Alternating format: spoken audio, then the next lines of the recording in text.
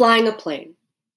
No matter who you are, unless you are a pilot or in the process of becoming one, it's difficult to know what flying a plane would be like. In fact, for many of us, it seems to be some sort of fantasy. For any women out there listening, it's even harder to imagine. I'm almost in college, and I've never even considered the prospect of becoming a pilot until very, very recently. And even then, it was not until I was in a co-pilot seat right next to my father before I realized it was even a possibility for me. I'm sure you've heard a number of young boys running around telling people that they would like to fly a plane. How many of you have heard a young girl say the same thing? Why is it that a 5-year-old girl dreaming about flying a plane is such a rarity?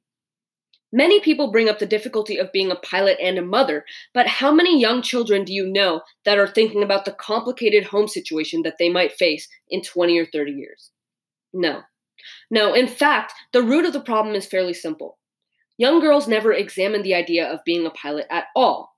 There is a huge lack of female pilots portrayed in the media. It is also very rarely encouraged in school or home environments.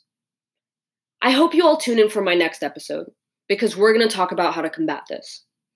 Tune in for your daughters, your students, your nieces, your peers. Tune in for all of the amazing women out there who simply need to know that this is a possibility for them.